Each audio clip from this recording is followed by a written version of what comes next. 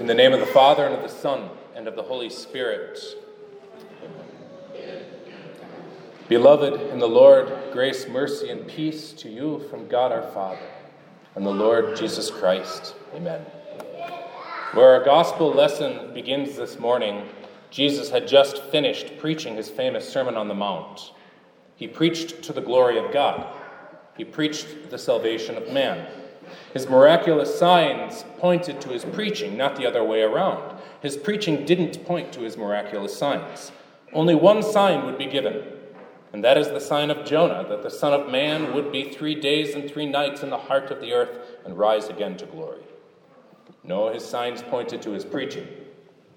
His preaching was the most important thing he did besides his dying and rising. That is why we preach Christ crucified.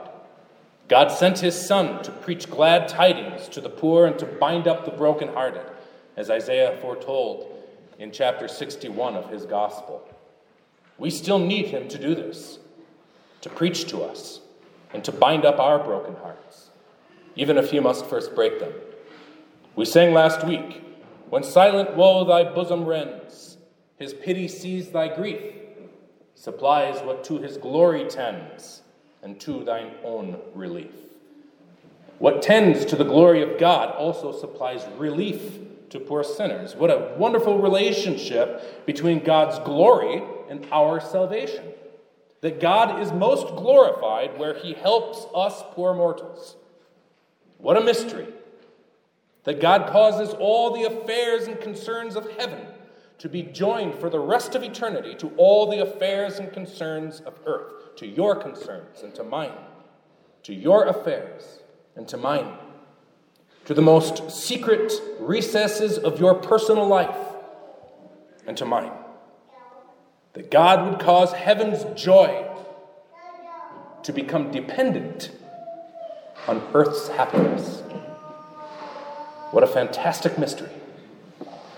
This mystery is taught and explained by the incarnation of the Son of God. When God became man, he caused the fullness of his glory to dwell in the flesh of Mary's Son. God therefore and thereby bound forever his own glory to mankind and tied his own honor to how things would go for us on earth. The greatest glory of the almighty creator of the cosmos and ruler of heaven and earth and all nations is found today in the preaching of the gospel, which takes place among us to hear and believe. For this is how God reconciles earth to heaven, sinners to himself, and secures for paradise the bliss that was won here below, where our Savior made his home under the curse of the law. Glory to God in the highest. But you do not find God's glory in the highest heaven. Oh, it's there. His glory fills the highest heaven. No sin can enter, no sorrow or death can ruin or even begin to mar what is perfectly holy and pleasant there. His glory fills the heavens, but that is not where you will find it. You will find God's glory here on earth, where God reveals peace and goodwill toward men, toward you. You need more than heaven to be filled with God's glory, because it's not by setting your mind on high things that you will find it. It is by associating with the humble, as our epistle lesson teaches us in Romans 12. Jesus humbled himself unto death. He joins himself to the humble even now. To set our mind on high things is to seek God by our own thoughts, which are shrouded in darkness, and to ignore God where he reveals his thoughts. Here below, where he humbles those he aims to exalt. Yes, you need more than for God's glory to fill the heavens. You need the heavens to declare God's glory, as Psalm 19 begins, or as our intro from Psalm 97 says, you need the heavens to declare his righteousness, so that we on earth might see his glory. Yet even then, what glory will the heavens proclaim? And what do you find here on earth? What will our natural knowledge of God's greatness reveal to you? Will it reveal to you the God you need when you are in trouble, when your sins are before you? And when death is robbing you of what you need on earth, will your natural knowledge of God's glory reveal a righteousness for you or a righteousness against you? All the things that declare God's glory, as I taught the catechumens this week, quoting Ben Franklin, beer is proof, but for them I changed it to hot chocolate. It's proof that God loves us and wants us to be happy. And it is. It's proof that God blesses and bestows good and has some concern for the sons of man. But while we see proof of God's goodness here, will we find our happiness here? Will we find our merit and worthiness to receive it from God simply by enjoying what the heavens rain down and the earth springs forth by the endless labor of man? Will we find our happiness in what even natural man is able to discover about God's love for us? Is that what heaven depends on for us to enjoy our life the way that even heathen know how? Well, it's proof that there's a God who cares. But what happiness will we find there? What enduring happiness? So many things are proof of God's glory. The snow that decorates the landscape and covers all that is unclean. The beautiful scenes you see while camping. The wild might of God's glory being declared when you're out hunting. Everything. You are impressed with it because it is God's glory being declared in some way or another. But what happiness do you find in God's glory? What peace with this God, your Lord, will you find? What righteousness is declared? What happiness? Will you find God for you, so long as you can afford these luxuries? Or will you find God against you, when by death or poverty or some awful accident or just the malay of a bad conscience from which you cannot rouse yourself, all these pleasures are just taken from you? The heavens can proclaim all they want, but unless the earth proclaims what God has done to atone for our sins and make peace by the blood of his Son, then all that the heavens can declare will only ever condemn us. But God did not send his Son to condemn us. He sent his Son to save us, that all who believe in him might live forever. The glory the heavens declared came down to earth and humbled himself unto death, in order that the glory you need, the righteousness you need, might be declared in the gospel that freely gives it to you, a glory that cannot be compared to our greatest suffering, and a righteousness that covers all your sin. God saves us by teaching us to find his greatest glory not where the heavens shine and prove the power of a creator, but where the sun turns black in the sky as the Son of the Most High, our Redeemer, hangs on a cross in contemptible weakness, taking away the sin of the world, bearing all God's anger at you in order to remove it forever and cast it into the deepest sea.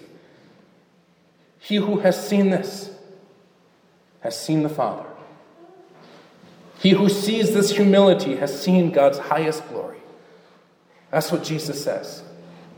For the Father cannot be seen and his glory cannot be survived unless we see his Son in mercy and meekness, becoming for us the propitiation for our sins and revealing his Father to us, who, for the sake of his obedient Son, our brother, looks on us with grace and pity.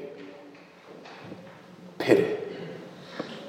We know that in heaven no sin can tarnish the joy that God and his angels and saints, our brothers and sisters, enjoy and possess. No sin or sorrow ever can. But God beheld our grief and could not ruin the joy of paradise, nonetheless filled his fatherly heart with deep yearning. Pity. He saw what he loved. He saw us. We were disobedient to him. We brought everything on ourselves. We worship the creature instead of the Creator. And our Creator saw our grief. We could not come to him, so he came to us. The heavenly assumed the earthly in order to declare righteousness, in order for us to see God's glory and survive it and love it and thank him for it. We find God's glory where the gospel is preached to the poor. The gospel is preached to the poor where the poor are gathered to hear it in the midst of Jerusalem, in the midst of his people, in Zion. We find God's glory among the lowly, whom Christ comes to serve and save. We find his glory among sinners who need to be forgiven of sins that they're ashamed of, that they've committed by thought, word, and deed and can't find a way to escape from. But we find God's glory revealed among sinners who give expression to their silent woe and give voice to their sorrow by rending their hearts to the Lord and pleas for mercy. Because we know the source of all our woe and all our sorrow, it is our sin. And so the lowly, who are cast down by fear and dread on every hand, openly confess their sins and ask God to forgive them for the sake of Jesus. And he does. It is here where we find the greatest glory of God that angels rejoice over. Not in our deep sorrow. The angels don't rejoice in how bad we can get ourselves to feel. No, the angels rejoice in repentance. In the repentance that repentance consists of. More than the grief and sadness over sin, repentance consists of more than sorrow and regret, although this is necessary. If the greater part of repentance will also be accomplished. But the greater part of repentance is that we hear and believe the absolution. Namely, that our sins are forgiven on account of what Jesus has done to bear our punishment in our place. This is the main thing in repentance, and no regret can ever properly be called repentance without faith that embraces forgiveness. We find among the lowly the glory of God, who himself uses lowly means to serve us and save us. We find it where Jesus continues with his congregation today, preaching glad tidings to the poor and binding up broken hearts. Silent woe rent the bosoms of all men. Most of it was just self-pity that cursed God, since we didn't even know to ask for help or what to appeal to. But in pity, God saw our grief. In pity by which he blesses, he sent us help. He sent his Son to preach good news to us. Jesus preached to the glory of God. What tends to God's glory supplies our relief. He didn't glorify himself. He glorified his Father. He left it to his Father to glorify him. He prayed before he suffered, while silent woe rent his own holy bosom. Thy will be done, not mine. And so he teaches us to pray the same. God's glory is found in God's holy will, not our own. God's will was for his Son to suffer. His Son who prayed, thy will be done. This is how he was glorified. God's will may be for us to suffer with Christ. That's what we call a heavy cross. He knows what is best. He is our helper. He knows how best to end whatever affliction he sends us. His glory is found in his will, not our own. Jesus taught us this.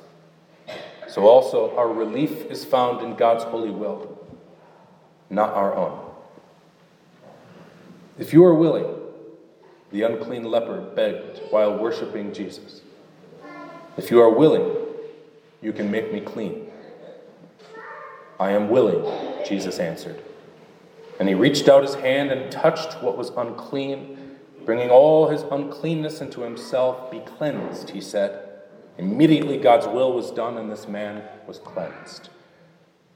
This man had just heard Jesus preach. It was while he was preaching on the mountain that Jesus had taught us how to pray. We pray, hallowed be thy name. When we pray, hallowed be thy name, we are praying that God's word be taught in its truth and purity. We're praying for the preaching of the gospel, the most important thing for which Jesus came to us. We're praying for God's glory.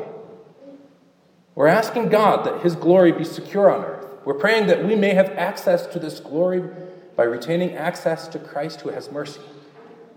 We have access to Christ through the true and pure Word of God. It isn't preached in every place. We want what Jesus has to give. The heathen, the Gentiles, must come to the rising of the light which we possess. And so we ask for this light. And now here he gives it. We ask that our lives might be lived in obedience to his word, because his word gives us that life that lasts forever. We want what Jesus gives. We want to believe it and be ruled by it. We want doubts to go away and our conscience to be secure and certain. In order for us to be ruled and cared for in God's kingdom, we need him to send his Holy Spirit to convince our hearts and enable us to believe. This is what we pray for next. Thy kingdom come. Jesus taught this before he came down the mountain. He taught us to pray for his kingdom to come. We don't pray for his kingdom of power. The sun is already shining. The wind already blows. The rain and snow come down and the earth turns. The heavens are already declaring God's glory and the firmament is already showing his handiwork. No, we pray for his kingdom of grace, that the forgiveness of sins may continually rule us. And we pray for his kingdom of glory, when he will come again to rescue us from earthly misery, bring us to himself in heaven, and raise all the dead, especially those who will be raised with us to glory. And he'll reveal in us forever the glory that for now is still hidden like in a seed, in the gospel we hear that prepares us for what will be revealed. God's glory in the highest heaven is most certainly here on earth. It is with us by grace in order that we might be with it in glory. Next, we pray that God's will be done. This man did what Jesus preached. He did what Jesus had just told him to do. Thy will be done on earth as it is in heaven. He learned where to find God's glory in heaven. He found it here on earth, at the bottom of the mountain. The king of Syria, Ben-Hadad was his name, learned from Naaman, his beloved commander, who learned from his slave girl, who was from Israel, that there was glory on earth in Israel. This glory was sought. It was needed.